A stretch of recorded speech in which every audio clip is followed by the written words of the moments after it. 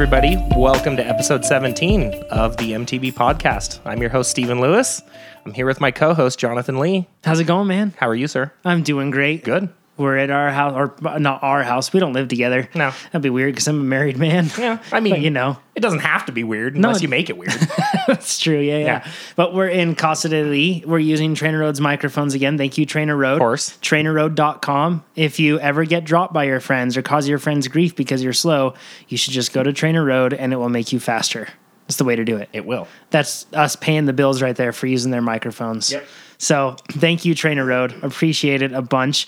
This is where we talk about mountain bikes. You can go to mtbpodcast.com to listen to the latest episodes, share it out from there, find out more about the podcast.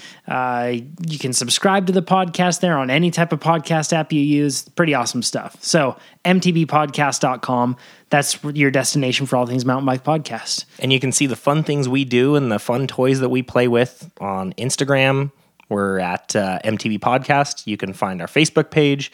We're at the MTB Podcast on Twitter. I don't twit, so I don't know what that is. It's a thing. It's a thing. It is a thing. Yeah. It's a thing in 100 and whatever characters. Speaking of the fun toys that we have one of them actually right next to us right now. Yeah. We have Aurora, Sparkle, and Embryo, I guess you would say. Okay, It's not fully finished, but a beautiful, beautiful Yeti SB55 right by us right now. She's very nice. Here's the cool thing about it that I don't think a lot of people will pick up on. Yeah. Well, maybe a lot will, but this bike is not normal, meaning that you have Fox full-on factory suspension. Yeah. But you don't have Kashima stanchions. No. Your shock, also the body is not that gross brown sugar, not really Kashima, but kind of Kashima. Nope.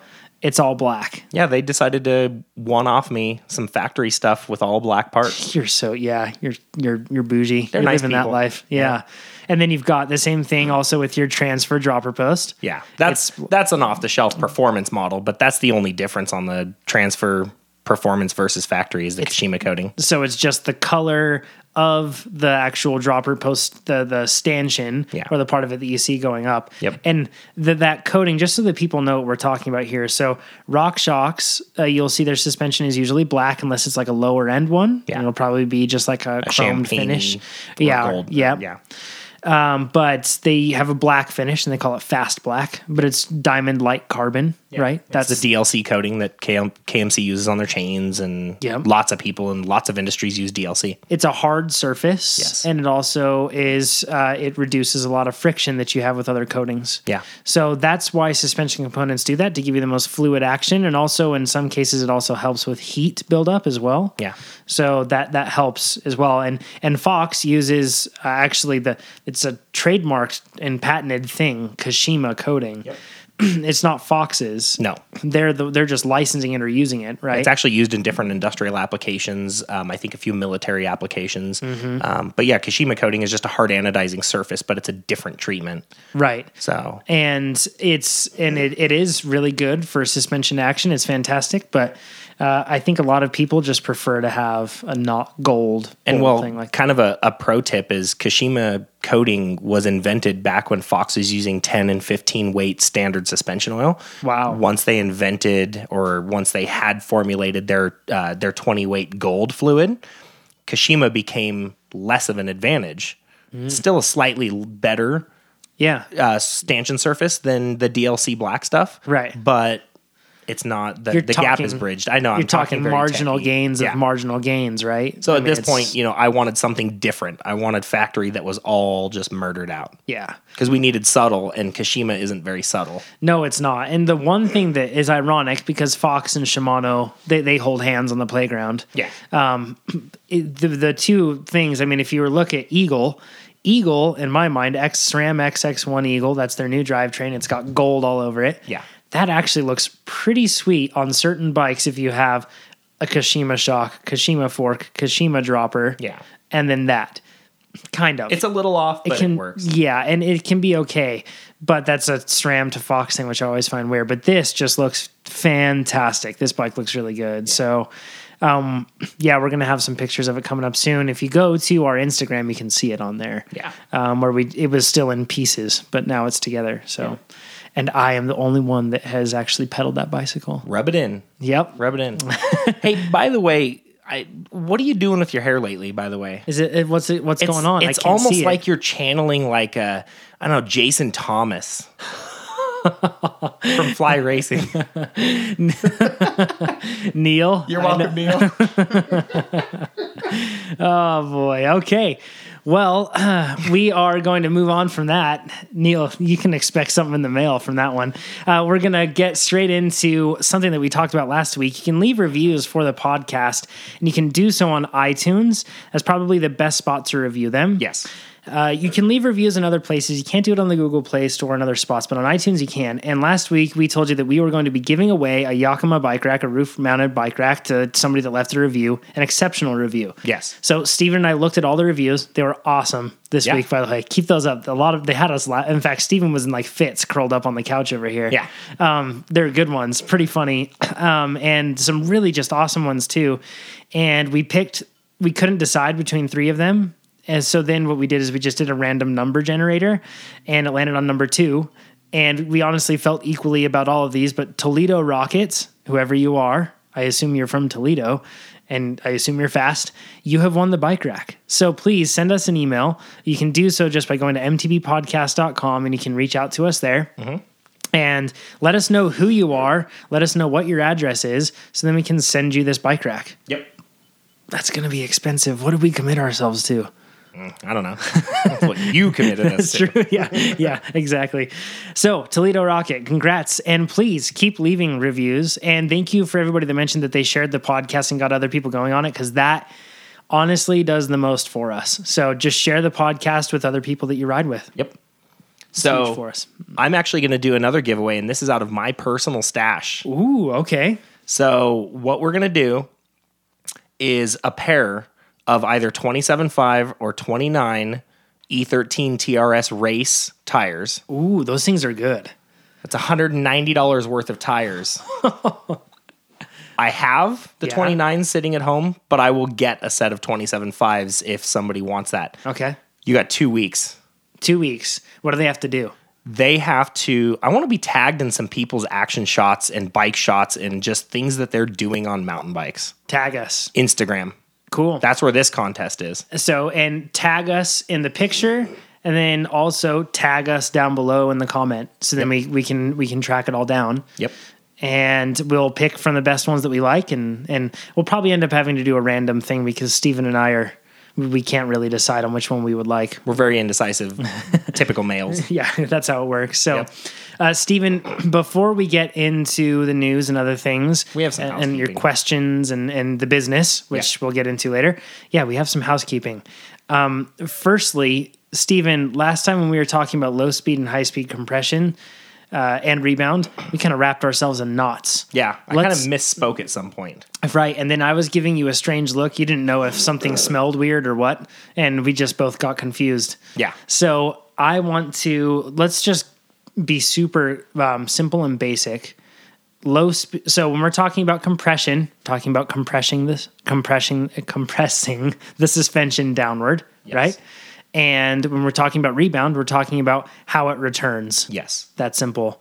Now, when you're talking about compression, there are 2 stages to that compression, so to speak, or 2 adjustments that you can make on most new suspension. Not on most, on some. Some. That's actually true, on some. So where I misspoke was when I set up my low-speed compression damping circuit versus my high-speed compression damping circuit on my 36 RC2 fork. Okay. So let's explain let's explain high speed first. So high speed, when they talk about the speed of your compression, and we went into very good depth on this at the beginning of the conversation in episode 16. But high speed compression is the high speed of the shaft, the actual shaft assembly in the damper, not how fast you're going on the bike. We're talking about how fast the suspension is moving through its travel at a high speed. Yes. So it's being compressed very quickly. So high speed is when you go off of a drop, when your suspension first hits the ground, when your tire first hits the ground, you're going to have a high shaft speed. That's going to be your high speed circuit. As you go through the travel and it's absorbing that energy, your shaft speed begins to slow down, and before you bottom out, you then transfer into the low speed compression circuit. Yep. Now, low speed compression circuit also takes over when you are sprinting through and just pumping back and forth, on the bars, on the pedals, and your front end is just bobbing slightly. That's the low speed compression. Yep, because it's a slower speed that the suspension's moving through the travel, Yes. right? So if you're pumping on jumps or anything else like that, or a G out, anything like that, and when I say G out, I'm talking about when you're descending down something and then it suddenly changes to be flat, or it turns back uphill and Yes. you feel the G forces. Yeah. And then high speed would be taken over on like high speed chattery stuff like washboarded out, double track, or, medium sized small rocks through a rock garden. That's going to be more high speed compression. And that's when, and so in most cases, people like to ease off a bit on the high speed compression in most cases. Yes. Because they want things to be initially supple, so that way their front tire tracks well on the ground. Yes. And then in most cases, you'll see, and then low speed compression very much depends though on the bike and everything else later on. Yeah. If you feel like you're pushing through and you're not getting a lot of, like if you push into your bike and you just feel like you're losing a lot of energy, it doesn't come back underneath you, or if you feel like you're bottoming out a lot, Yeah. you would want to turn up that low speed compression. Exactly. Yep. Yeah. So for me personally, the way that I set up my 36 RC2 is I go to the softest compression on both of them. So full counterclockwise on both settings. Okay. Low speed compression, I usually do 4 or 5 clicks to the right. Okay. So you're tightening that up. Yeah. So I'm basically I'm giving it more low speed compression damping by 4 or 5 clicks. Yep. So more supportive. More supportive. The high speed, I only click to the right 2. Okay. I'm very, very light because I want it to just absorb everything on the first 2 inches of travel. Yep. I want it that as supple as possible.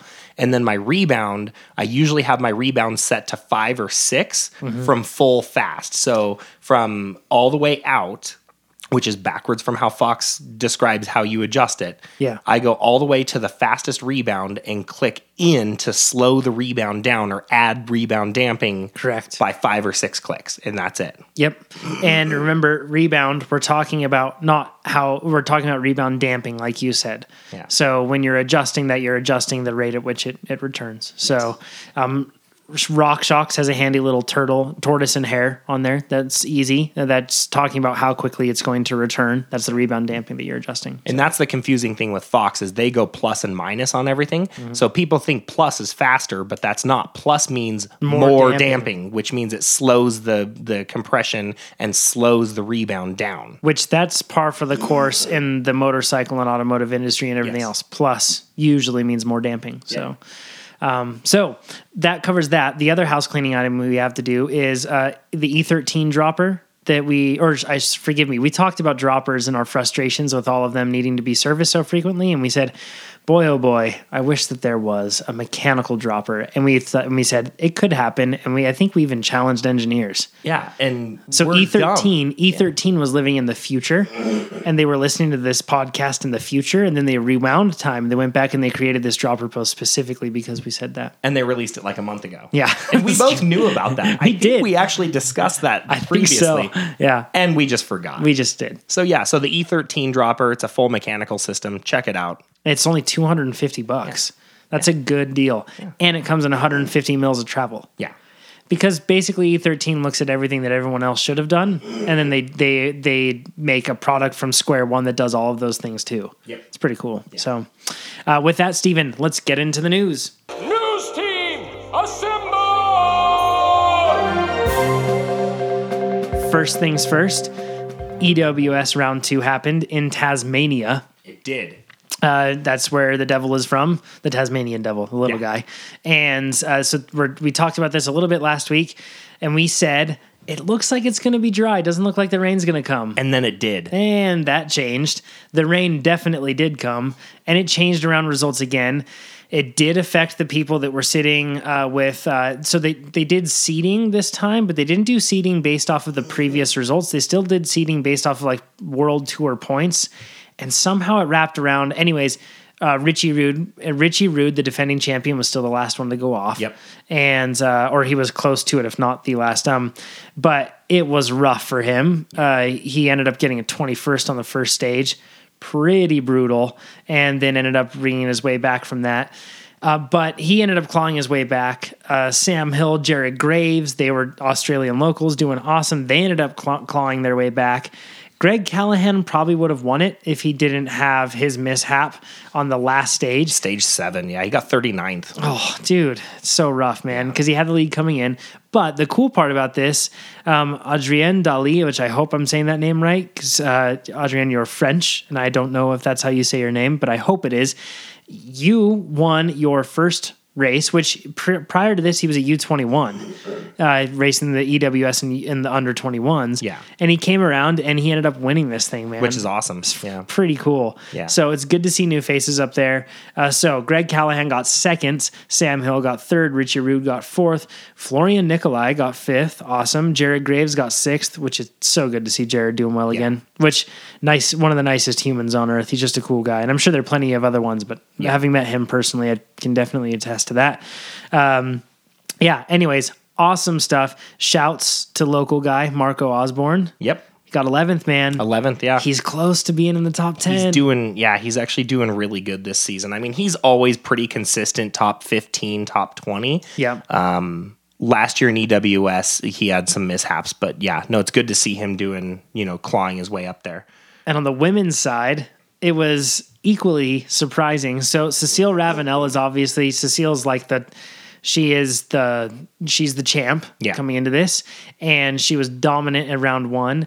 And in round 2, she had some issues. But she still, if you look at her results, you would have never known. She got a 4th, a 2nd, a 2nd, a 1st, a 1st, a 2nd, a 2nd. That's usually enough to win. Yeah, that's deadly consistent, except for Isabeau Cordorier, forgive me. She went 1-1-1-2-2-1-1. Yeah. She owned awesome. It. Yeah. Yep. And she started out kind of with an advantage on the first stage.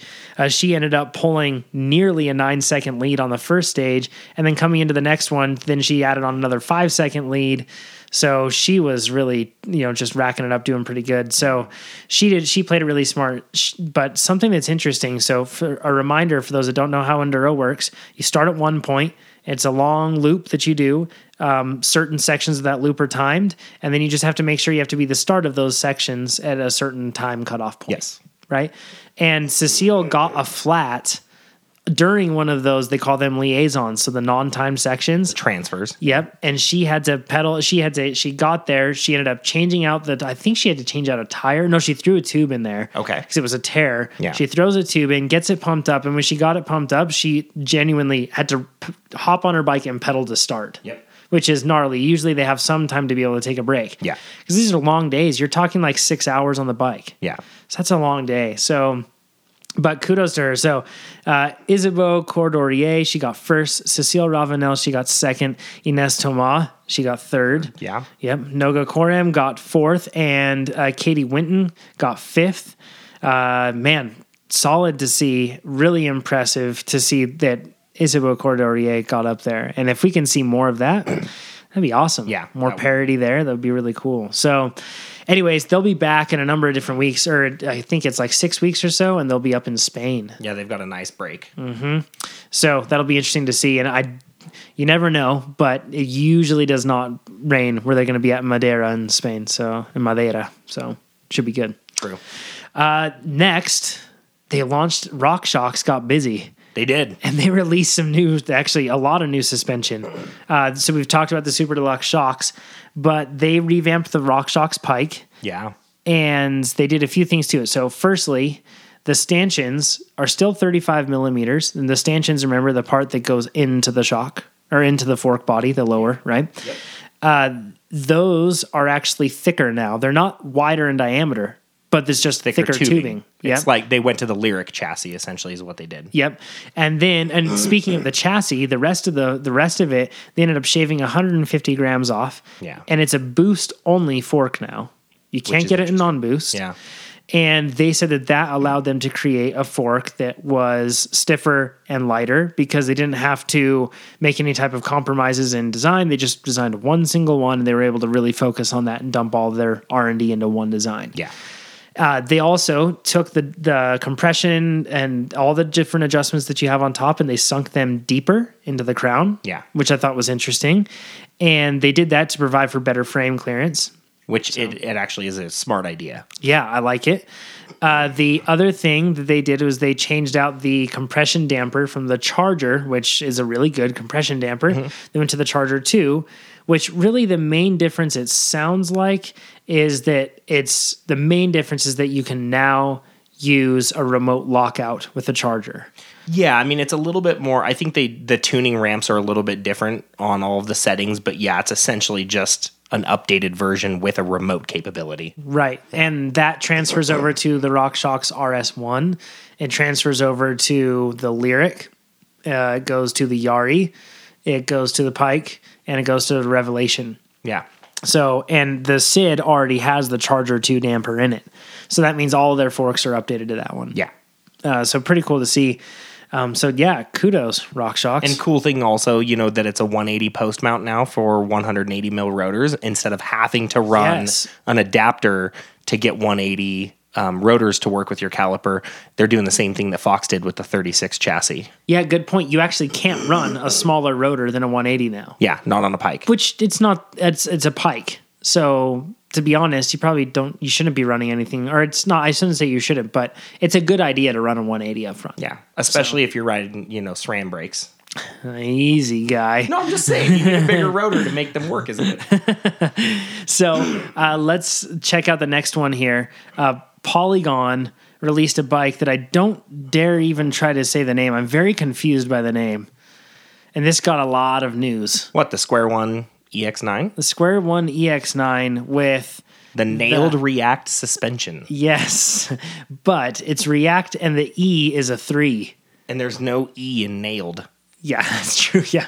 I thought that we were like past using numbers in place of letters a long time ago. Never. That was said with 2 3s in there instead of E's? Yeah. Nice. Okay. So they released a new bike. And Polygon, they are more known, I guess, more for their DH stuff, I guess you could say, probably in the past. But this bike looks totally unique. It is a very interesting concept. It looks like it's got a long rear end, but when you look at it, it actually doesn't have a long rear end. The reason that it looks so funky, if I could say that, is that okay? Yeah. It's not in a demeaning way. It's just very different. Yeah. The reason it looks so different is because they've came up with this suspension design that, once again, is the nailed without an E R3 React suspension. And it's actually not that different. They're acting like it's revolutionary. But it's not. It's really not. No. So I don't have any type of figures on kinematics for this stuff, but looking at it, so here's the unique thing. It's just got like a swing arm in the back. It's got a solid swing arm. That's it. It doesn't have chain stays or seat stays, just a solid swing arm. And on that swing arm, it's got like a hollowed section where it comes down toward the down tube. And man, describing this is going to sound really weird. Probably. It's so interesting. Yeah. But it's got a hollow section. So imagine that swing arm. It goes, let's start at the rear wheel, right? So it's got 2 sides. They trace from the axle forward. And then once they get past the front wheel, they come together. Yep. And then it's just like a solid, kind of like a tube. And that tube bends down toward the bottom bracket. Yeah. Okay. That solid tube, it's hollow because it actually runs on like a shaft. Kind of like it's kind of like a linear version of almost like the Switch Infinity. Yep. It's like a single stanchion of the Switch Infinity for it just to slide on. That's Yep. all it does, is it's for sliding up and down and keeping that entire swing arm assembly from rotating. Exactly. And then it's got at the end of that, so that little, the insert part, the stanchion, if you will, that goes into that swing arm, that's mounted to the frame. And then the swing arm part where it comes through, that is mounted with like a tiny linkage to the frame just above that point. Yep. And then there's another linkage up higher that ties into the shock. And it goes from the shock right to where your swing arm actually goes from 2 to 1. Yeah. So when you look at it, they claim that it provides really good anti-squat capabilities. In fact, they say that it has 0 anti-squat, and that's one of the reasons why it's really revolutionary. And that's not true. I mean, yeah, it's, that's There are a lot of bikes with no anti-squat, and actually anti-squat to a certain extent, depending on the situation, it's actually good. Yeah. So you want to have some of it. So Yeah. anyways, it's, I don't know, interesting bike, and I applaud them for doing something different. I guess the marketing just got in the way this time, It just seemed like it was a little heavy-handed for what it really is, but it's really cool to see them taking a swing for the fences, and I think that it's actually, when you look at it moving through the travel, looks like it's going to work really well. And I just really like that the big thing I do like about this bike is that it is actually something that looks very different. It's kind of like how you always complain about Cannondale, Right. doing way too much engineering to get to the same net goal, but that's what makes different bike companies cool. Yeah, and also Cannondale freaking hits it out of the park too. Usually, yeah, they do. I mean, their bikes are good. And like the bike that we talked about last week, man, the Jekyll is really freaking good.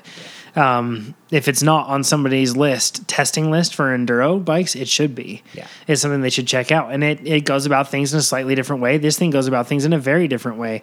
And I bet that it actually rides really darn well. Yeah. So we'll see. I don't know any Polygon dealers anywhere near us, so no, we don't have any I say in the not Tahoe area. Yeah. Yeah, none. So, but yeah, interesting nonetheless. So kudos, Polygon, on swinging for the fences. Pretty cool stuff. The next bit from Restrap.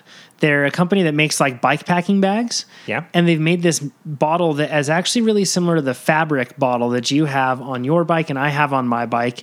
So we have on Yetis, and it's something that everyone always loves to point out about our bikes. Well, not my bike. I have a bottle inside my cage. But all of the SB bikes. Yep, they don't have room for a bottle inside the frame, so they put the bosses on the underside of the frame to be able to mount that to it. And everyone, now granted, we don't live in a spot where we ride through cow poop all day. No. So we don't have to worry about we don't this. care. Yeah, but maybe people do ride through poop all day, and that's why they wouldn't like that bottle. I get that. But what we've done on that is we don't like to run a bottle cage hanging off of there because that looks ugly. Yeah. So we buy these bottles from Fabric, and they just have little kind of like they're shaped like a T, and they stick off of the base of your frame. They're called T-bosses. That's what they're called. That's it. So. And then the bottle just slides onto those. The bottle has locks in little place. slots. Yeah. Yep. And this is a different approach to that. You don't need a cage. Instead, it's just a little flat piece that bolts into where the bosses are. Yeah. And it's got really strong magnets in it. And the bottle has magnets in it. And then, or magnetically responsive material. And then basically what you do is you take the bottle, and instead of just like sticking it straight to it, you actually put it in at like a 45-degree angle or so, and then you end up twist locking it into place. Yeah. Pretty clever. Yep. I don't know how easy it would be to use, but the one thing that we've noticed about the Fabric bottles is they're kind of like if you've stopped, you can take it off, but if you haven't stopped and you're trying to ride, it can be pretty tricky to pull those off. Because they're tight. Yep. Yep. So this one, could be interesting to see. Totally. Yeah. So, good on you, Restrap. I'm going to get one of those and try it out at some point. Check it out. Yeah. Yep. Last one, Steven. Pawn Holdings buys Excel. Yeah, or they've offered to buy them. Yeah. Holy cow. So, who is Pawn Holdings? Pawn Holdings is the company that just bought Santa Cruz last year. And who else do they own? Diamondback. Yep. They own, let's see, or forgive me, not Diamondback. That's actually Excel. That's part of Excel. Yeah. So Focus Bikes. Yep. Gazelle. Okay. Cervelo. Yep. And Santa Cruz. Yep. That's Pawn Holdings. Now, Excel owns Diamondback. Raleigh. High Bike. Yep. They are the U.S. importer and distributor of LaPierre. And Ghost. Ghost. Redline. Yep. And a brand named Winora. I don't know about them. I don't know who Winora is. Yeah. The one thing I know is High Bike is massive. High Bike is huge. They're German. Yes. It's a very big company. We only get a lot of their e-bikes, I guess, in the U.S. is their main market here is all of their electronic. They've got like an actual drop bar road bike that's an e-bike. Yeah. With a full Bosch system on it. Imagine, a road bike with a motor? Yeah. It's No. But it's out in the open. It's not like hidden. Oh, okay, good. Okay, yeah. I don't think it's UCI legal. You wouldn't think roadies would use a motor, right? I don't think so. I think that's I think I've said it before. It's for all those dirty cross racers. The roadies, they're honest. They don't do anything. The only EPO they have is that's an IPO. Just kidding. Never mind. They don't have EPO. Well, mountain bikers just have IPAs, so they're all good there. Yes. So they're offering to buy them for $895 million. Which is fun.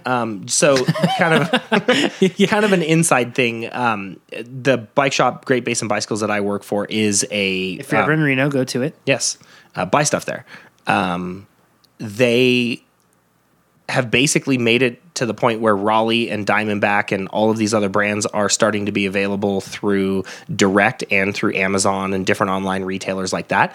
And they got to the point where us as dealers for Raleigh, we can't even buy bikes from them anymore because they never have anything in stock, because Wow. they are partitioning and keeping, basically selling all their stuff to these online retailers and making it so that we have to find other brands to buy, to actually sell to customers. Crazy. So they cut us out intentionally, but without saying it. Yeah. And so it's just really odd. I don't understand how it happened. But, 3 years ago or 2 years ago, I went to their product launch and they were like, we're committed. We're going to make sure that we commit to our dealers. And, so it was just this big ordeal, and it's like totally inside. And I'm sorry if it's Yikes. boring to everybody, but it kind of sucks. Like that was Yeah. kind of like a really crappy thing to do to your dealers. Yep. And then That's go going and to deal happen a with this. lot, I think. Oh, I think it's going to happen a lot more. Yeah. Ooh, yeah. But at least be honest about your intentions. Yeah, there we go. That's the takeaway. So Yeah. basically, this hasn't been approved yet, but this is something that we're seeing across the board in a number of different industries, I guess, like in the ski world. So sorry to get into the skiing side of things really quick, but Yeah. Thanks. yeah, that's right. If anybody doesn't know, that's how Steven tore up his knee. So, and that's why all of that led to me riding your bike before you have ever ridden your bike. Thanks So, for reminding me. Yep, just thought I would. Yeah. So, but anyways, in the ski world, like something around 90% of all ski resorts I've heard in the U.S. are owned by two companies. So they're either owned by Vail or Aspen. Yep. And Mammoth and Snow Summit and June Mountain, and I think Bear Mountain, too. Yeah, Bear Mountain. Yeah, something, or There's Big a bunch Bear. of them. Big Bear, I think, not Bear Mountain, Big Bear. Anyways, they all got bought by Aspen recently. Yeah. Or just this week. So the ski industry is struggling. It has been for a long time. And same with ski product industry. They're Yes. also conglomerating into these Yep. big It's all consolidating and Yeah. falling into these into larger companies that either have a way to bring about profitability for these brands, or they're just so large at this moment that it hasn't caught up to them. Yeah. The inefficiencies in the model haven't caught up to them. So we'll see how that ends up working out. But it's good and bad to see for the bike industry that's Yeah. happening. Because, already at this point, there's, 5 manufacturing facilities that make everybody's carbon bikes. There's, Giant makes all of Specialized's aluminum frames. Everybody's already making everybody else's stuff anyway. So it's like, okay, big deal. Yeah, Like, exactly. I hate to see more and more of it because you're going to have less innovation and more iteration, I think. And some good point. even reverse, stuff going on in the industry. So let me just break down really quickly, and we're going off on a tangent, so hopefully, but let me break down really quickly how, and I'm using air quotes, innovation works yeah. with bigger bike companies. So in many cases, what happens is you have your R&D guys. They're out testing a bunch of different bikes. And when they're testing these bikes, they come up with good solutions. Yes. Good ones. They make the current bike much better for the next year, right? They'll take that design, they'll throw it to manufacturing. Manufacturing will end up running the numbers or giving a projection on how much it would cost to produce that bike. Then accounting gets a hold of that, and accounting says, nope, because we only sell X amount of these bikes, that model, so there's no way that we would put in that much money into... So the cost benefit is Exactly right. So then what happens is you end up, instead of coming out with a totally new bike, you end up revamping it just slightly. Yeah. And then marketing, it's up to marketing to be able to sell that as a brand new bike. Yeah. So the story they tell is that it's a brand new bike, and I'm a marketer, so I can say these type of things, right? I don't know how that works, but that's kind of what you're dealing with, and it's frustrating, and I bet those R&D guys are really frustrated. Yeah. Because they know of ways to make the bikes better. They want to make the bikes better, but the simple fact is you're bound by the numbers with these, especially these big companies, because in the end, don't get me wrong, every business needs to be built to make money and sustain itself. Absolutely. But there are brands, then you stay at a small enough scale, perhaps, like Yeti, we've talked about. I'm thinking of brands like Ibis. Can't think of, other brands. There are plenty of them. Yeah. A ton of smaller brands like that. Not necessarily like a boutique out of a garage brand, but Yeti's a pretty big company. These. Well, even Cannondale to, a greater extent, they are left, the Durrell Industries that owns Cannondale is, I believe, one of the biggest furniture manufacturers and like one of the 5 biggest mattress manufacturers in the world. Crazy. Like the Durrell Industries is huge. They are, I think, I'm just throwing out a number, but it was like $60 billion, dollars. I mean, they're a huge company. Right. And when they purchased Cannondale, when they made it part of their group, Cannondale said, hey, you guys have no authorization over our engineering. You don't get to bean count our engineering and tell us we can't design something because it doesn't add up on your end on, the dollars and cents. Yeah, that's true. They are exceptional in that respect, right? And we don't say exceptional is a good thing. They're an exception to the typical. Exactly. When it comes to having a big holding company overseeing your R&D and engineering people. Yeah, so and I guess that's the point that we're getting at is when you have a company that builds bikes because they want to ride those bikes, or I should say the bikes that they end up building, the reason that they built them is because they've ridden them and they like that bike the best. That's not necessarily the case across the board. Nope. I know that sounds illogical, but that's just how things work. Yeah. So yeah, it's interesting to see all of this consolidation going on, and the implications could be pretty widespread moving forward. So keep your eyes and ears peeled on that. It'll be interesting. Tangent resolved. Yeah. I think. We can get back to things and kick off the questions. Yes. Question. It's a ridiculous question. False. Well, that's debatable. Okay, first one is from Rick. He says, hey guys, fantastic podcast. I look forward to each and every episode. Love it when you guys geek out on the techie stuff and keep things clean with no F-bombs, which is highly appealing for me at least. Frank. Anyways, let's move on. Big Newton. He says, oftentimes I listen with my 14-year-old son. I ordered him a giant... 14.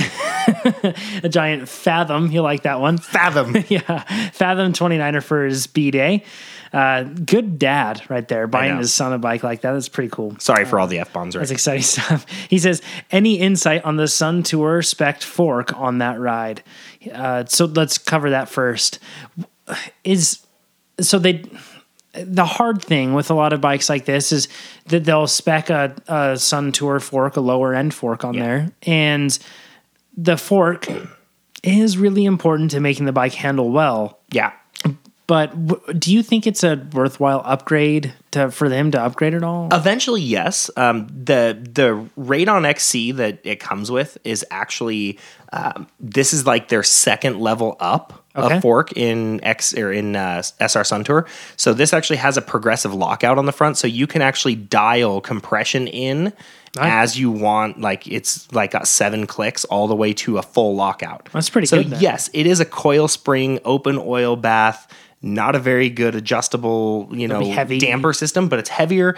But, the thing is, for a $900 bike, it's actually a pretty good fork. And this is what's going to come. It's the same fork that comes spec'd on the $900 Cannondale Trail, the $900 Raleigh Talus 29, the $900 Specialized insert whatever here Rockhopper. Yep. It's the same fork on all of them, and it's actually a really good fork for what it is. Right. So it's going to be fine. It's going to be a great fork, and you know what? When the thing blows out in a year and a half or 2 years, if you're not going to upgrade the whole bike, guess what? Throw a better fork on it. Put a 32 step cast on it by the time, your son's ready, or a 32 Performance Series from Fox, or a Revelation or whatever. I mean, you can always upgrade the fork later, but this is fine for a bike right now. Right. Yeah. And another worthwhile upgrade that you could consider is the Judy from RockShox. Yeah. That'll just put you over to an air spring. It's got the Solo Air on there, and that one's pretty cheap too. Yeah. That and the Reba. Yep. Yeah. Yeah, those are some new ones there. Or the Judy's back. So The Judy is back. he says, my son's interested in design and engineering, so your episode on all suspension designs was fantastic. At 51, I am recently back into mountain bike riding. I raced BMX as a child in the 80s. Or sorry, he says as a parole in the 80s. Parole. What do you think that means? I don't know. You criminal, sir? And he says, and cross-country mountain bike through the 90s. I just purchased a brand new Ibis Ripley. Unfortunately, I beat the heck out of my body, and also for I beat the heck out of my body, and I experienced moderate carpal tunnel syndrome in both hands. He says, do you have any advice for training or bike setup to be able to combat this, or maybe even gear? First thing for training, off the bike training, you need to build your core up. If you've got carpal tunnel, you need to get your weight off of your wrists. It's probably a good idea. So core strength is good for mountain biking in general. It's actually very important for good bike handling skills. But honestly, you need to build your core up and be able to learn how to ride with most of your upper body weight laid in your core. Yeah, that's one thing that I think a lot of people misunderstand when you're riding. And somebody actually, asked us to do more or to do episodes on bike handling, which we have that planned. Yeah, technique and bike handling, we will get there. But this is one of the main things. You should never be riding your bike with your hands. Nope. Like, of course, your hands are on the handlebars, but you're not steering your bike. You're not doing that type of a thing. You ride through your core and through your legs. Yeah. That's how you need to ride your bike. Now, granted, that won't alleviate carpal tunnel. No. However, that'll probably put you in a situation so that if you are making progress away from it, it'll probably help. The one thing that I would say too is PT for something like that is very important. Yeah. It's when you're dealing with something that is a chronic issue with joints like that. Yeah. It is very important to make sure that you are doing everything you can to resolve it with professional help. Yeah. And honestly, not all physical therapists are the same. Find someone local who is a sports physical therapist who does specific, work relating to athletes, especially mountain bikers or just cyclists in general. Yeah. Something else that you might want to look at is what type of handlebars are you running on your bike? Do they have too much sweep or not enough sweep? Too much uprise or not enough. And when we talk about sweep, we're talking about how the handlebars are bent back toward you or not. And then upsweep is how much they're flared up from horizontal. Yeah, we're not talking about the rise. Yeah. The rise is, usually you'll see handlebars have like a little jog upward after the, away from the stem. Yeah. But when we're talking about rise, we're talking about actually, like you said, the angle at which they're at. Yeah. Test out different handlebars. And when I say test out, go to a bike shop and see which ones you can feel, which ones might feel like your wrists are in a more comfortable position. Yeah. That can really help too. Like me, I found that even though it's only 1 degree difference in back sweep and up sweep, I found that the Easton bars were a little bit more uncomfortable compared to the race face stuff. There we are. So it actually made a difference for me. Yep. There you go. So let's get into PJ's question. And we're just going to take actually just maybe 1 or 2 more of these, and then we've got to get into the business. We tangented it. We did. PJ, he says, so recently my wife has sparked an interest in mountain biking, and I'm starting to think about getting her on a bike. I want to put her on a proper trail bike and was wondering if there's much, if any, difference besides aesthetics in men's and women's bikes. Probably looking to have her ride the Yetis and Julianas as well. Any specifics you think you should, or any specific bikes you think she should ride besides these? Thanks, guys. Keep up the great podcast. So yes, there is actually a substantial difference on the women's bikes. Not in every case. In general, in any of your better brands or higher end bikes, you're going to have narrower handlebars, shorter stems, and shorter cranks. Granted, one of the brands that he mentioned here, Juliana's, they will have perhaps narrower bars, shorter stems, shorter cranks, but they are not going to have a different frame. No, and neither will Yeti. Not anymore. The SB5 Betty actually does have a swooping top tube to it and different geometry. Oh, the geometry is the same, but the tubes themselves of the frame, it does change for the women's model. Okay. So they have made women's specific frames. Giant is another one. Specialized is another one as well. Yeah. Trek, I believe they used to, but I'm not sure if they do anymore. I don't remember what they've done with their women's specific We may have designs. messed that up, but I know they have WSD. That was like their thing for a long time. But I don't know what they have going on there. But it's much more common to find what you just mentioned. Is just component choices are different. Yeah. And one funny thing that I found, and this is going to be kind of a rant on Giant, Amanda Batty, pro downhill racer out of Utah, right? I think so. She's in Utah. I forget if it's Utah or Colorado. I think she's Utah. She's Utah. Sorry, Park City. Amanda, if we messed it Yeah, up. no. So she actually posted on her blog, and you can probably find it just by Googling Amanda Batty, Batty.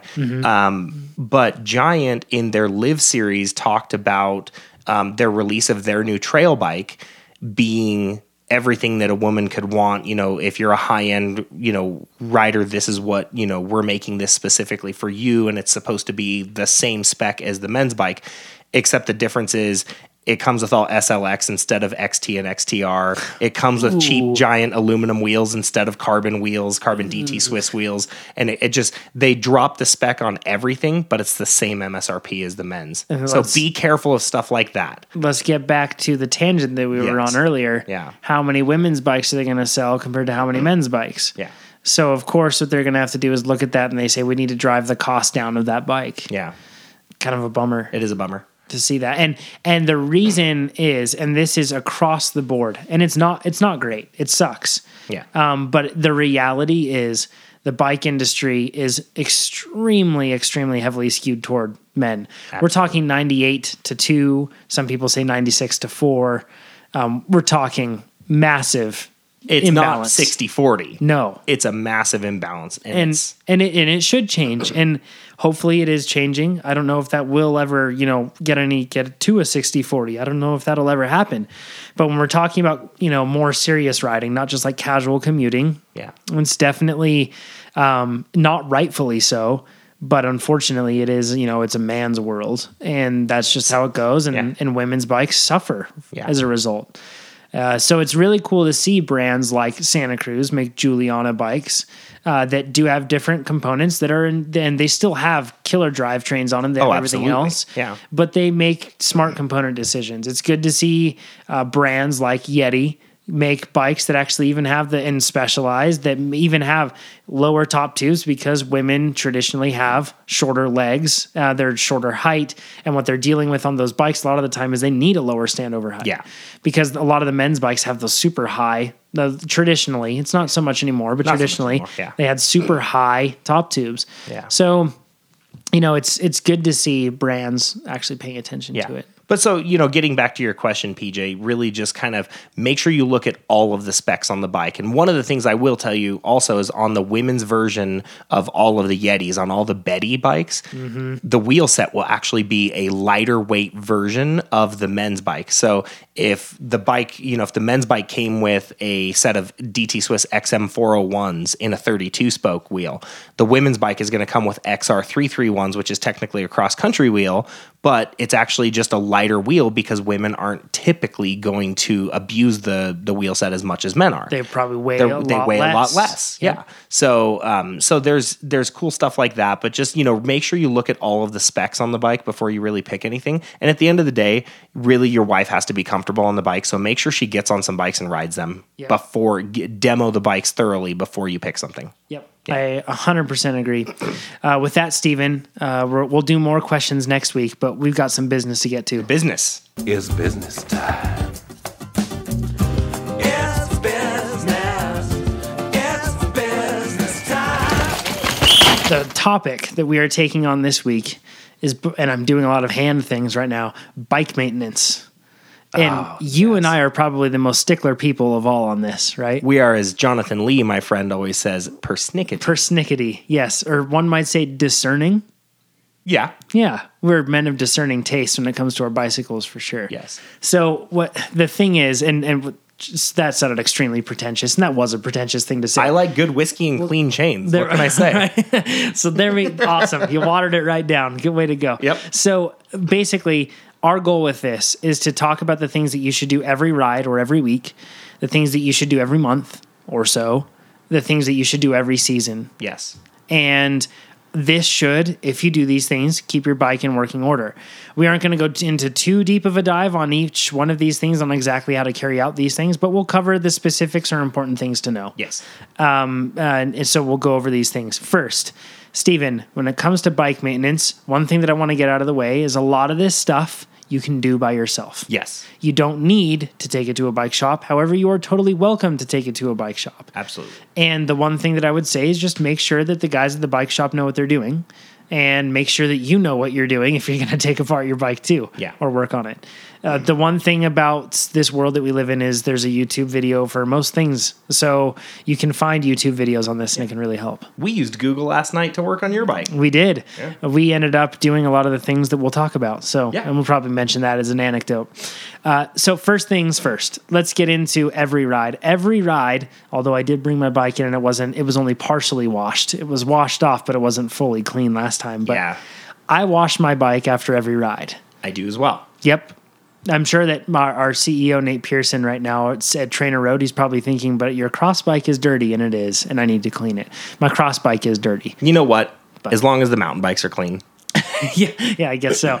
But we clean our bikes after every ride in almost every case. I didn't because I didn't ride my new Yeti or my new Cannondale yet. Yeah, that's they are dirty, but I didn't ride them. So that's why Looks I like didn't clean them. I need to do some work. Okay. So, but when we wash our bikes, Steven, how do you wash your bikes? Really quick, what's the process of what you do? I have a bucket of soapy water. I don't use dish soap. Dish soap's terrible. Bad. Don't do that. Don't Too many use it. detergents. Don't do it. Use a good car wash soap. I happen to use Adams Polish's car shampoo. Really nice stuff. So adamspolishes.com, you can get their car shampoo. Smells great. Doesn't taste as good as it smells, but it's phenomenal, very soft stuff. So it doesn't destroy your carbon, doesn't just dry Yeah. out rubber, doesn't have any effect on silicone. So what I use is typically I'll use like a microfiber wash mitt. Yep. To do the frame and the big parts. And then I have a very soft, and this is getting really, because I'm a car detailer, used to own my own detailing business. There's serious car detailer here. I have a couple leftover boar's hair brushes that I use. Yes, I know.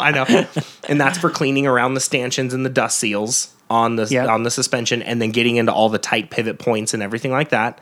And then I use a hard bristled brush on my cassette and chain to clean all of the dirty, buildup from the chain lube. Now I'm going to make every mechanic out there that actually may not know exactly what they're doing, even though they think they know what they're doing, cringe. I use a pressure washer. See, and I just use my normal hose, but yeah. And I use a pressure washer, and guess how many bearings I've had fail because of water damage? Never. Zero. None. Yeah. So here's the deal. Everyone always fears that if you use a pressure washer, you're going to harm your bike somehow. If you take your pressure washer and hold it very close to your bicycle and just leave it there for a while, it might harm something. Yeah, absolutely. If you point it directly at an open bearing, something that isn't sealed up or anything else, you could cause some issues. But if you're holding it 4 feet away and it's not, and you can even get closer to it, it's just fine. Keep that wand moving. Don't let it sit in the same spot. Yeah. And then just don't point it directly at things that you don't need to. When we're talking about pivot points, just get in there with a wet soapy towel or sponge or anything else that you're using like that. Yep. You can take care of it. I use Carnauba wax. So it's basically it's like it's a soap, but also has some wax put into it, and you can get it for super cheap at like Walmart or Kragen or AutoZone or O'Reilly, whatever auto store you use. You can find stuff like that that's like a wax and or like a polishy wax, you could say. Okay. And soap all in one. Okay. You can find that stuff, and you just want to make sure. I like the automotive stuff because usually that's going to be a little less. It's not going to be like dish soap. It's not as abrasive, and I'm sorry, but a lot of the bike company stuff, I don't want to knock on Pedro's or on Muck Off or any of these other brands, but auto stuff, they have a lot more money to spend on R&D, and I'm sorry, better. Automotive finishes are a lot, more.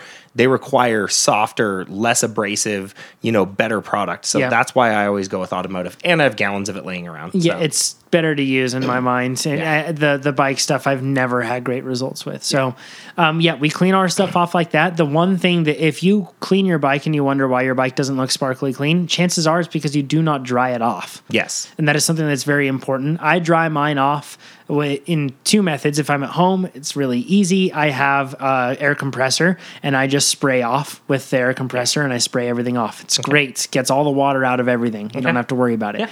But if you don't have that, use a towel, once the one that isn't dirty. Yeah. Use a towel and just get that thing clean. Yeah.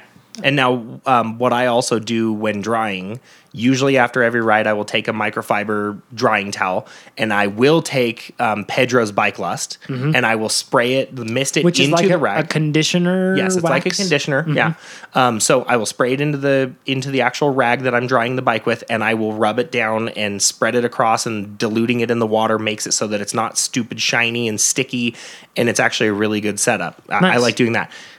Every third or fourth time, I will actually mist down the whole bike, let it soak in, and then I will dry the bike down. Yep. So it's kind of like a wax as you dry thing. Yep. You know, conditioning the carbon, conditioning the silicone and rubber seals. You want to keep it conditioned. Yeah. If you don't, things are going to get weather cracked. And yeah. So, and I actually use a poor man's version of that, and I use Armor All. Yeah. And if you go and buy Armor All wipes, your bike will be shiny. But here's the thing that you can do. Wipe it down with Armor All sprayer wipes. Do not get it on your brake pads or your rotors. And also, if you're riding a road bike, do not get it on your tires. You can maybe do the sidewalls of the tires, but don't spray it on the top because it's going to make them very slippery. Yeah. But the one thing you can do with that is put it all on there. Then after that, just rub it down with a towel if you Yeah. don't like the high shine, and it'll make things look less shiny for you. And just make sure with Armor All, make sure it's non-alcohol based. Yes. Older stuff from Armor All was terrible and known to destroy people's interiors of their cars. So that I believe they reformulated everything so it's not alcohol based. But any of these conditioners, any of these wipes, you just want to make sure that they're not based in alcohol. Yes. That's it. Make sure they're water based. The one that I would recommend if you have a lot of coin to drop, it smells so good. Maxima SC1. Yes, that stuff is good. It smells amazing. Carbon conditioner It makes you want to eat it. Yeah. Oh, it's so good. It's so good. But anyways, so let's get away from that weirdness. We just Yes. got weird on people. We did. But that's what we do when we clean our bikes every time. And I also turn your bike, lean your bike down on the side, or if it's in a work stand, move the position so you can see the bike from various angles. Yeah. You may have never cleaned underneath your bottom bracket. And then, a year you may later. have just missed it. Hey. Yeah, exactly. So clean that really well. That's probably the most in-depth thing that we'll get into. The rest are going to be really surface. Oh, absolutely. So that's something that we do every ride. And here's the deal with cleaning your bike. If you do it every ride, especially your drivetrain, you're never going to have the problem of, well, how do I get that grease off? And you buy one of those stupid chain tools that you think if you run your chain through it, it's going to clean things magically. Which doesn't work. They never work. They never work. Don't use those. They're dumb. They don't work. Yeah, exactly. Old-fashioned elbow grease with a cleaner that is not going to harm the rest of your bike, and a lot of rubbing with the rag and getting that thing clean is really going to help, or a stiff bristle brush like you talked Yeah. about. It's going to be important to use. But anyways, clean that every time you ride. And right? if you clean it, you're going to have to relube your drivetrain every single time you wash it. Yes, which is okay. And a tip on that, lube your chain after you wash your bike or make sure that your chain is clean always when you do this, but don't lube it before you ride. If you lube it's better than probably running just a totally dry chain in some respects, but you're going to waste a bunch of it. Yeah. It just flies right out. You need to let it set into the actual bushings and pins and yes. let the wax or whatever your lube is actually penetrate into the system. Yep, 100%. So once again, every ride, we wash our bikes, we lube our chains. The other thing we'll do is we'll check the teeth on our Cassette, on our the chain ring up front, everything. Make sure that there's nothing damaged. Make sure your chain ring isn't bent. Make sure there's no teeth broken off. Things like that. Pretty easy to do. Yep, While very you're easy. down there, it's all of this. When I wash my bike, I clean everything off and I lube my chain and I give it a once over like that. It takes me 15 minutes. Yeah. It doesn't take long. No, it doesn't. And that's the thing. Once again, if you do it frequently, you don't get have used to it have and it's quick. Yep, Yeah. and you don't have to have a whole time doing it. So, other things that I check every time, on my suspension, I check the pressure every time before I ride. Every With the time shock pump. you check with a shock pump. Yep, I do. And it's not necessary to do it every time. I don't. I just keep an eye on my limit meters of, the little O-rings on Okay. my fork and shock. And if one blows off the end, because I dial my suspension typically in where the front is within an 1/8 inch of bottom out. The rear, if you look at it the wrong way, it's, the actual little O-ring is falling off the stanchion of Okay. the shock. So I'm pretty close. Like I got it dialed so I know that if it did fall off, I took a bigger hit than I normally do, or I need to check the air. That makes sense. Yeah. And then what I do is I actually document my settings. I have a cabinet in my garage, and inside that cabinet, I fold open the door. And when you look in that door, I just have everything written down. I just have like a little spreadsheet that I've written on there. And I just write down the settings that I have. Usually on my fork, I'll take the inside of the top cap and take a fine tip Sharpie, and I'll put the air pressure, Nice. High speed rebound or high speed compression, low speed compression, rebound, and I'll just put the numbers in. Smart. That's what I do. That's a really smart idea. So I always have it with me. Yeah, and you can use your phone because you're always going to have that True. with you probably too. So that's another way to do it. But I always write down the pressure that I have, or I don't write it down every day. I just write it down if I've changed a setting. Yeah. But that way I have a record of it. But I check my pressure every time. I know that sounds crazy, but that's just me. And then I also check my settings. This is something that I won't do every time, but it's not a bad idea because sometimes somebody looks at your bike, they play around with it, and they change some clickers on there. So they might change the compression or rebound. You might not even know. I have You might- friends that think it's funny to mess with my bike. Yeah, So. you might bump something too. You know, when you take your bottle in and out, are you changing a rebound every time when the tip of the bottle hits that part of your shock maybe? Yeah. So check the settings that you have too. It's not a bad idea to do. Yep. And then the last thing that we do every time we ride, tires, right? Always check tire pressure right before you ride, because if you go to a different elevation to ride, it's going to be different from when, within a PSI or two, but Yeah. it will be different if you go from, say, 3,000 feet to 5,000 feet to ride. Your pressure is going to be different. So check it right when you're riding. Yep. And then the other thing we do is we check the tires condition. Yeah. We check to see if there's any rips, tears, missing lugs, tread wear, all of that. So all of that stuff right there, even if you're checking pressure in both your tires and everything else, this shouldn't take you more than 20 minutes. Now I know people are saying 20 minutes. I don't have that right to go over every time. There are some times when I come home and my bike is not dirty at all from a ride. It might have some dust on it. So I'll just use the hose. I'll just wipe, or I'll have a soapy bucket. I'll wipe things off really quick. I've even come home and I've even just sprayed it off with my air compressor because I keep it so clean and I keep it with Armor All or wax on there that I can just spray it off with dust and the dust flies off and it's good to go. Spray it off with air, just compressed air, and Compressed air, and then on the drivetrain, I'll actually use a cleaner on that, and then it's good. And the beauty of In that case, using, it's less than 2 minutes, right? Like the beauty of using the Pedro's Bike Lust and like the Maxima SE1, SE1. is over time as it conditions your carbon, mud and dirt stick to it less. So Yes. it's actually over time, it's easier to Yep. maintain your bike and keep it clean. Absolutely So just is. a cool little side note. Yep. So that's what we do every time we ride. Now, you do not have to do that every time you ride, but this is if you want to follow things to the best. That's 10 out of 10s. That's what you would do. It's really just paying attention to your bike and It's paying really attention to it. stuff. Yeah, it really is. So now let's get into every month. First thing. On a monthly basis, first thing with suspension, you always want to make sure that your dust seals aren't starting to crack or leak oil. So you just want to check them out. Yeah. That's it. Just look at them. Yep. Check them out. See if there's a lot of dust gathering in between there. If you do have, if they do want to be able to like check out, make sure they're clean. What I recommended, or I mentioned 35 millimeter film, since all of us hipsters just carry around 35 millimeter film in our pockets all the time. You had to explain what that was last episode. But what would you recommend if they wanted to just run something down there to make sure that things weren't? I use the tips of very small zip ties. Okay. And I just stick it into the dust wiper and I just pry out and around, and it gets all the dust and all the dirt buildup out of the actual dust wiper assembly without getting into the oil side of everything. And once again, we're talking, this is more of like a monthly-ish thing. Yeah. So this isn't like an every ride thing. Tires, again, you'll just want to check the condition of your tires. And then you'll also want to check the sealant.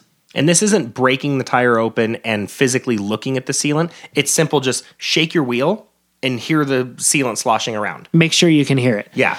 Or if it's orange, or I mean, if it's if it's stands sealant, then change it out because you've got a Stanimal after a month. And for those that don't know what Stanimal is, when you run stands for an extended period of time, like a few weeks, it tends to bond together. And it creates a weird sea urchin like creature inside your rim that just bounces around. So And it's just a little latex creature, and they usually look like some sort of animal. Yep. And so they're called Stanimals. yes, that's it. And certain bike shops actually save their Stanimals. Yeah. We've got a Stanimal that's the size of like a small rodent at Great Basin still. It's awesome. Yeah. If you have sealant like Orange Seal, we found that to last much longer. Yeah. Especially their new endurance blend. Even up to It's a like- whole season. Yeah. It's Crazy. solid 6 to 8 months. Yep. Yeah. So they make really good stuff there. So just check that sealant. On contact points, check your grips. This should be pretty darn apparent though. Your grips will become worn or torn. Yeah. If they need to be replaced. But if you're using like a foam grip, like an ESI, which is my personal favorite grip to use, something like that. Because you're an XC nerd. Yeah. All of you Enduro bros will be on that game someday too. Just No, we wait. won't. That's true. You won't. But if you're running ESIs, or even if you're running like like a soft duty grip. Like Yeah. Renthal has very, very soft grips. The Sensus Kevlar grips are ones. really soft, Sensus typically. makes really soft ones too, which they're a Reno company. Shout out to Sensus. Awesome stuff. But if you're running softer grips, just check them out. And if you need to replace them, chances are they're probably cheaper. Usually softer grips are, Yeah. which is nice. So you can change them out there. If you're changing ESI grips, really quick, pro tip, use low concentration rubbing alcohol. Or actually, I don't know if it's rubbing alcohol you wouldn't want to use. It'd just be isopropyl alcohol. Similar, but yeah, Similar. you want isopropyl, like a 70% isopropyl. Yep, low concentration isopropyl alcohol. And then what you do is you take that, you take the grip and you slide it onto your finger. So then it's like a Chinese finger trap, right? And then all you do there is you pour in a little bit of that alcohol into there. So then the grip is wet with that. And then take that and then just take a little bit and drip a little bit onto the handlebars and then work it on with using a rag in between your hand and the grip to really squeeze it on there. That's the best way to get silicone grips on like that. Yeah. Without any issue. So that's at least what I do. Yep. So, and then taking them off, a razor blade with just much care. Be very careful to not cut your handlebars. Just cut slightly above and then just tear the grip off after that. So cut into the foam or silicone. Yep. And then peel it off and break the last little bit. Correct. Yep. That's the way to do it. And then pedal bearings. Check them. Yeah. Check them, see if your pedal has any free play in it, like wobbly free play. If you have a lot of pedals, you can just like basically have any type of like a small fitting and you can just push grease, like your Crank Brothers, you just push grease in and then the grease comes out the other side. Yeah. It's really simple to use. So, Or you just run Shimano's and you never have to do that. yeah, that's a good point. Or Xpedos. Yeah, I run Xpedo, those. Yeah. Brakes. So it's not necessary to bleed your brakes. No. Used to be if you had Avids. Yeah. But that's not the case anymore. No. But it's not if you need to do it, it's something that you definitely should be checking for. And the way to do that is just basically, are your brakes more squishy, less consistent in their engagement? And the quick way to tell, take your bike, stand it up on the rear wheel, front wheel in the air, and repeatedly pull your brake levers in, out, just in, release. And if they start getting closer to the bars, you have air bubbles in your system, There we are. especially with Avids. Yep. And then pads, just check your Check pads. the pad life. Make sure that your rotors aren't rubbing on the pads.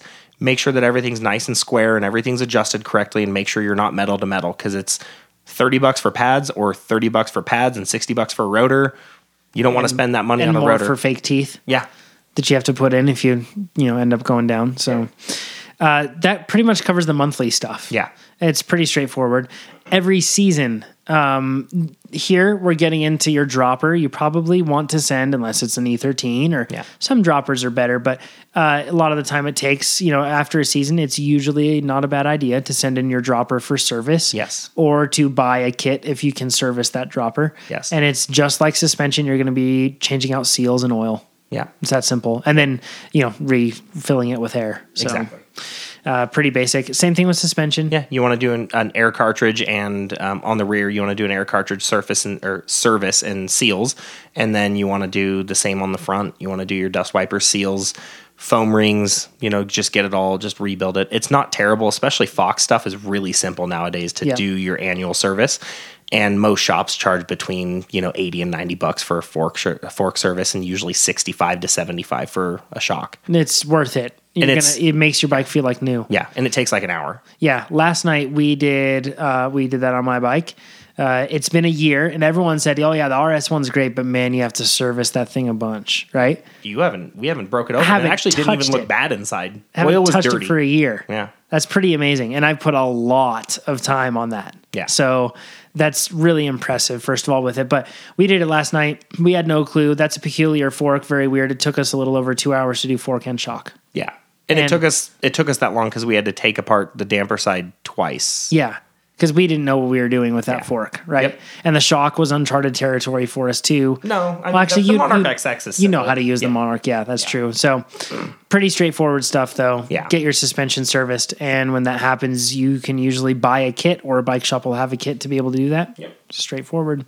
So suspension, brakes, you will want to bleed your brakes at least every season. And not just a top fill or a back bleed or anything like that. We're talking full fluid change. Yep. Just like you have to do on your car. You have to technically do it I think everybody recommends between 50 and 60,000 miles for brake fluid. Yep. Your brake fluid, whether it's Shimano That's on Mineral, the car, we're saying. yeah. So on your bike, whether it's whether you have the Blue Blood from Magura, you have which is mineral oil. It's just blue, not red. Yep. Or the Shimano stuff. Your mineral oil does trap moisture. It does heat cycle. You will boil it. It does turn black. You do need to change it. Yep. Same with the SRAM stuff that uses DOT fluid. That stuff gets dirty and bad, and it reduces braking performance. It causes overheating. There's a lot of little issues that can happen, and Change it will it out. break down seals. So if you want to keep your brakes running forever without changing piston seals and the plunger assembly and your lever, just pay $15 to bleed your brakes. Do a full bleed and transfer all new fluid in there once a season. And if you have SRAM brakes, the guides or the levels, it's super easy now. I mean, it's so easy on any of them anymore. It's not difficult anymore. No. So pretty straightforward there. And pads, get new pads every year. Or, if they need to be replaced. That's true. If you have SRAMs usually go through brake pads really quickly. Yep. Shimano's tend to last a long time. Right. So it depends. But Don't get me started on Shimano brakes. Drivetrain. they just work, bud. They work really well. It's true. They do stop you. Yeah. I'm going to take the high road here. Yeah. Drivetrain, chain, cassette, and chain ring. Yes. In rare or in certain situations, you may not need to replace that, but in most cases, I would recommend doing Yeah. so. Because the problem is once your chain stretches, it starts stretching your cassette teeth out. Yes. Your chain ring, especially narrow wides now, are very particular on the width and keeping that chain captive all Yes. the time. So once the chain ring starts to wear, once your chain starts to stretch, everything starts to stretch out. And if you get really bad shifting or the chain's dropping a lot or it's just really noisy all the time, putting a new chain on isn't going to fix the problem. It's going to basically try to bed. It's going to assimilate itself to a stretched set of chain rings and cassettes, and you're going to aggressively Yep. wear your chain out. Possibly even your new break that chain. Yeah. So what you really need to do is, I know it sucks because, Eagle and XX1 and XTR and these TRS race cassettes and everything, these are $400 items. They're expensive. Yep.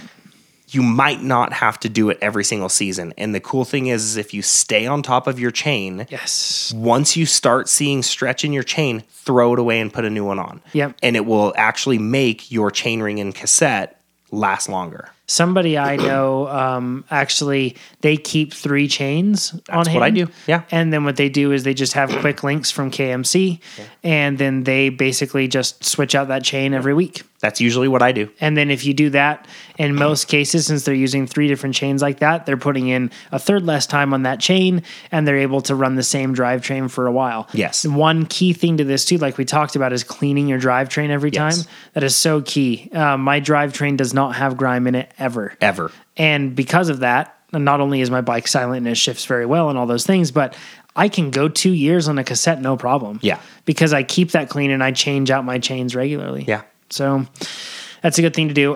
Cables and housing, it's always a good idea to change that out too when we're talking about mechanical What cables. do you mean cables? Well, I should say, I'm talking about the cable itself. You and your XTR stuff, you're such a snob. Oh, geez. But yeah, cables. Yeah. If you have XTR, you should probably just throw it in the trash and then you can get just joking. Just joking. It's good. But change out your cables, change out your cable housing too. It'll make your shifting smoother. Yep. It'll make your shifting more precise. More direct. Yep. Yeah, and a lot of the time, a water might or grime of some sort might get trapped into the small spots where you might have ferrule caps that are cracked or broken or even whole. Yeah. You can get stuff stuck in there, and then it can cause corrosion that can then get into the cable and all sorts of stuff. So change out your cables too. It's not a big deal, and it's amazing what changing out the cables to your drivetrain, then making sure that your drivetrain is clean, or then that's it. Just doing that in cables, you'll feel like you have a brand new drivetrain. Absolutely. It's pretty cool. Also, just on the note of cables and housings, inside a lot of the older Shimano and SRAM shifters, they used to use a really, really heavy grease to lubricate everything inside the shifter body, and they're not impervious to dust and water and things like that. And as the dust gets in there, it builds up and it basically turns that really thick white lithium grease Yeah. into almost like a glue. Yeah. So you actually have to flush that out with like a deep cleaner or like a WD-40 and then re-lubricate it. Gotcha. And so that right there, if you have really stiff shifting and you do cables and housing and it doesn't fix it, chances are it's actually the shifter. And you can just pop the top off of the shifter housing and just spray WD-40 in there and you'll see black stuff just coming out. Yeah. And until it gets clean, and then you can dry it all off and actually put a proper lubrication in there. Sweet. So that's just just throwing that out there for people tip. that's a pro tip. So that's a good annual thing. Nice. Yeah. New tires. New tires, mostly because you're going to wear them out. Any Yeah. good tire, I'm sorry, they may last a season, they may last 2, but I would be surprised with any aggressive amount of riding. Yeah. And the thing about tires too is they have a shelf life. They do. They will fatigue. The rubber dries out. Yeah. So we're not just talking about getting worn out or getting slashes or punctures or anything else, but we're also talking about just the rubber itself drying out. Yeah. You'll get much better performance out of a new tire. You'd be surprised. Finally, contact points. If you haven't changed out your grips, change them out. Yes. Your hands and the rest of your body will thank you. And then pedal bearings or bodies, once again, just check that over. Check And your also bearings. cleats on your shoes. Yes, we didn't cover that. That's a good one. We didn't even Yeah. put that one down. People, you'd be surprised at some of the issues that people complain about with their clip-in pedals, especially Crank Brothers. Yep. And Time pedals. Yep. But dealing with issues with the pedals, and it turns out to be worn out cleats, I have Xpedo pedals, the M which are Force. SPDs. Yep, SPD cleats. That's the style they use. Yeah. M Force 8 tie is the one that I have. That's the pedal that's the pedal name. So it's a full titanium body, full titanium spindle. And you call me fancy for having XTRDI too. Yeah, that's true. But they use steel. They use steel cleats. Of course. I run through cleats quickly. Yes, I do too. Because I have a titanium body on there. Mm-hmm. It's hard metal versus that steel that's a lot softer. It Very wears malleable. Yeah. It wears them out quick. Yep. So I went through 3 sets of cleats in a year. Okay. But they're cheap. Yeah. They're not expensive. I think it was like $20 for a set of cleats. It's not too bad. Yeah. And I switched out on that, not because I was getting like premature releasing or getting stuck into my pedals, but it was because it just made noise. Yeah. I didn't want that noise anymore. So Yeah, I don't think I went through any cleats last year, but I have like 10 pairs of shoes. So Right. that's the whole multi-chain thing. you're back in the fancy seat with that one right Yeah, there. there we go. So that kind of covers it, right? I mean, are there other things that when we talk about gear, get a new chamois every year? Yes. Dear me. Yeah. Do not be the guy. It's the worst. Don't be the guy that's riding with other people and your shorts are so worn out that we get a gross, clear perspective of what's going on beneath the lycra. Yeah, we don't want to see your mom tattoo on your butt. No, we don't want to see that. Yeah. And your chamois over time packs down. Yes. And that is very important to understand, especially if you are washing your kits with just standard run-of-the-mill harsh detergent or anything else like that. It makes your fabrics lose elasticity, makes them lose their coloring, everything else. I know that, and a lot of people just can't believe it when they think that I'm ridiculous with this, but I wash all of my kit by hand.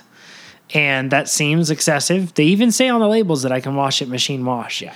But I wash my stuff by hand, and my kit looks brand new. Yeah. Every time after year. Now, granted, I use Cuore's stuff, Cuore, and they make incredible kits, Yes. like absolutely wonderful kits, the best ones that I've worn. So they do last really well, but I wash those things by hand.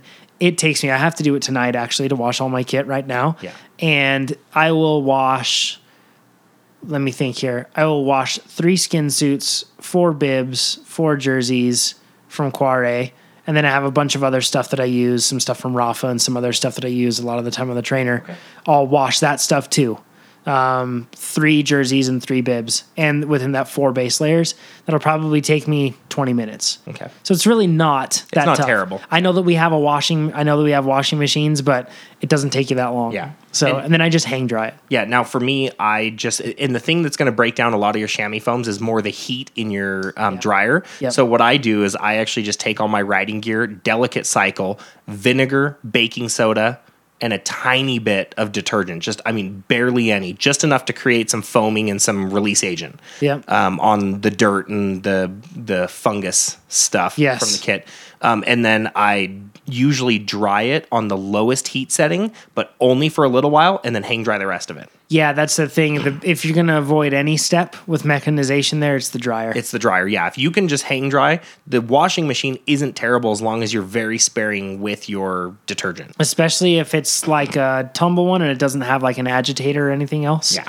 Agitators can be pretty tough, especially on bib straps. It can get caught up and it gets all messed up there. So yeah. And saddles. Remember, saddles are a wear item. Yeah, that's true. We didn't bikes. cover that one. We didn't. Yeah, and they do wear out. I know everyone says, I've had this saddle for 15 years. Yeah. Yeah, you should change it. Yeah.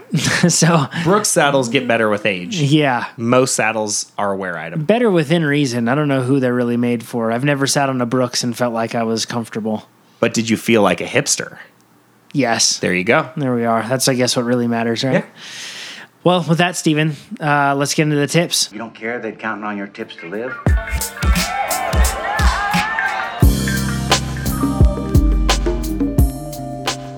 My tip for this week, we actually played with this at dinner before the podcast, Steven.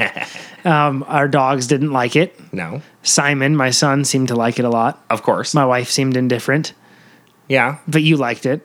Well, duh. Yeah, I got a Mavic Pro, the DJI Mavic Pro drone.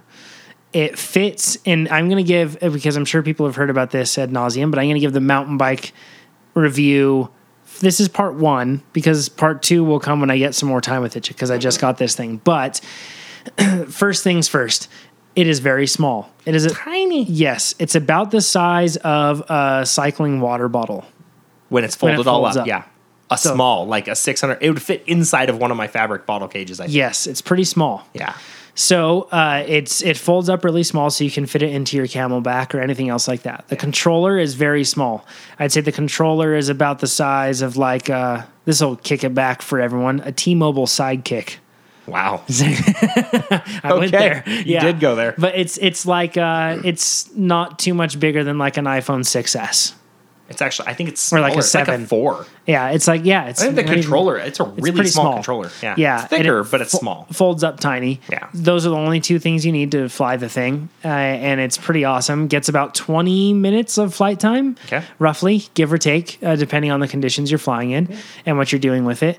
Has a great little camera, does 4K at 24 frames per second with full 4K, and then I think at 2.7K it'll do up to 60 frames a second, which is pretty good. What'll do at 1080? It'll do 120 frames. I won't it? don't know if it will do 120. I don't think it will. I think it just goes to 60. Oh, okay. We'll see. I'll let you know on that on the next part of the review. The good part about it is that it does have very good active tracking modes. Yes. So basically what you can do is you can fly that drone up, and then you can select a mode where you wave at that drone, and then it recognizes you, locks onto you, and then you put that controller in your backpack, and then you ride, and it follows you. Yep.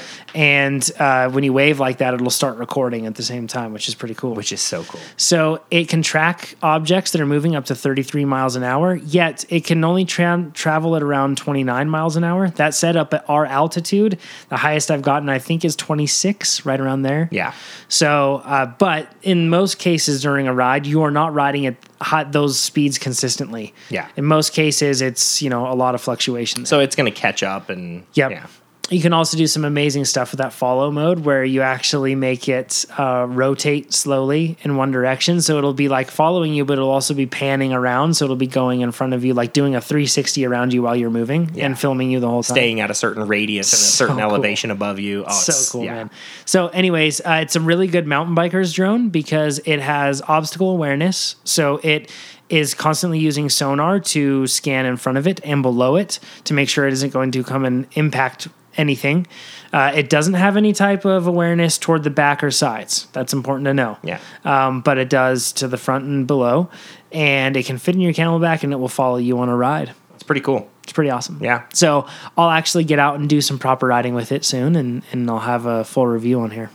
It'll be Well, cool. following that $1,000 tip, I like Wolftooth's new remote for droppers. It is cool. It's a $60 part. It's cool. Honestly, a lot of the dropper post levers, I think, these companies, even Fox, like their levers, they're one by specific lever. It's not terrible. No. But it also doesn't have a really good grip on it.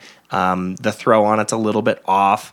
It's a little heavy. It's a little bulky. I It doesn't look very finished. I give it a 4 out of 10. I would too. probably not use it again. Yeah. I mean, the dropper post. The dropper is Phenomenal. awesome. The transfer, I Yeah, like the it. transfer is awesome. The lever's not The great. lever's not great.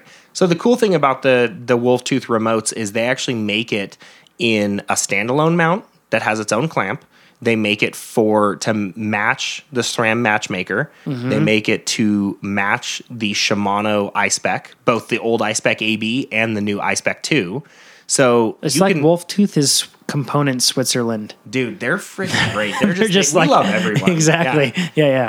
Yeah. So I'm actually waiting for that to show up. I'm going to put that remote lever on my setup and On the Jekyll. Yeah. Is there any way? Yeah, man. If there was a way that you could somehow hook up the Hustle and Flow ones too, the know. remote on that bike be to be great. like something more, because it functions super well. Yeah. but it's just not sleek. That's the other house cleaning item we had. We have to cover that really quick. We do. Hustle and Flow modes. We were mostly correct, but not entirely correct. Yes.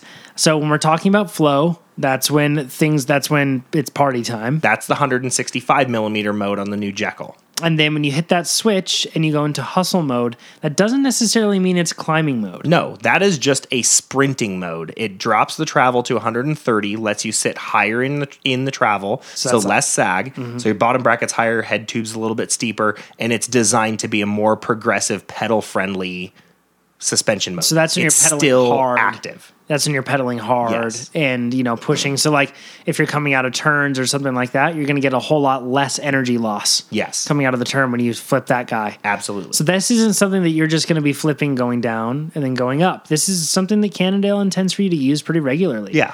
And then if you really want to go into climbing mode and everything else, that's what you can still use the switch on the X2 for. Yeah. So- The Float X that has Float the X, open, forgive me. medium, Yep. and firm setting, that's for your climbing mode. Exactly. So that covers it for this week, Steven. That does. Awesome. Thanks for joining me, man. I appreciate it.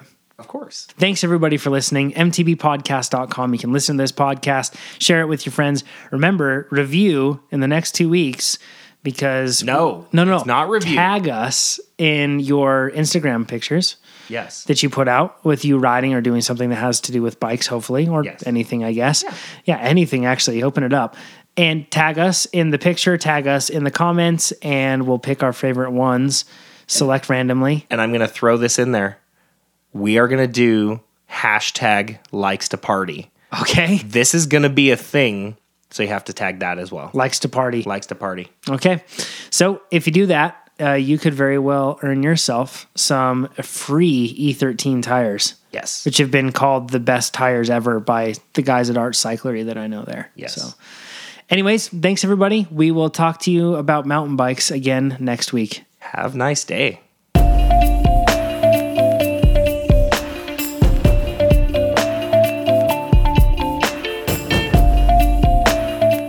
Hey guys, Jonathan here. Just wanted to thank you again for listening and let you know that if you like the song that you're hearing now and the one that you heard in the intro, it comes from Wave Riders Entertainment, my good friend Tommy Walter. Check it out if you're looking for more beats like this or some awesome tracks to listen to. We'll talk to you next week.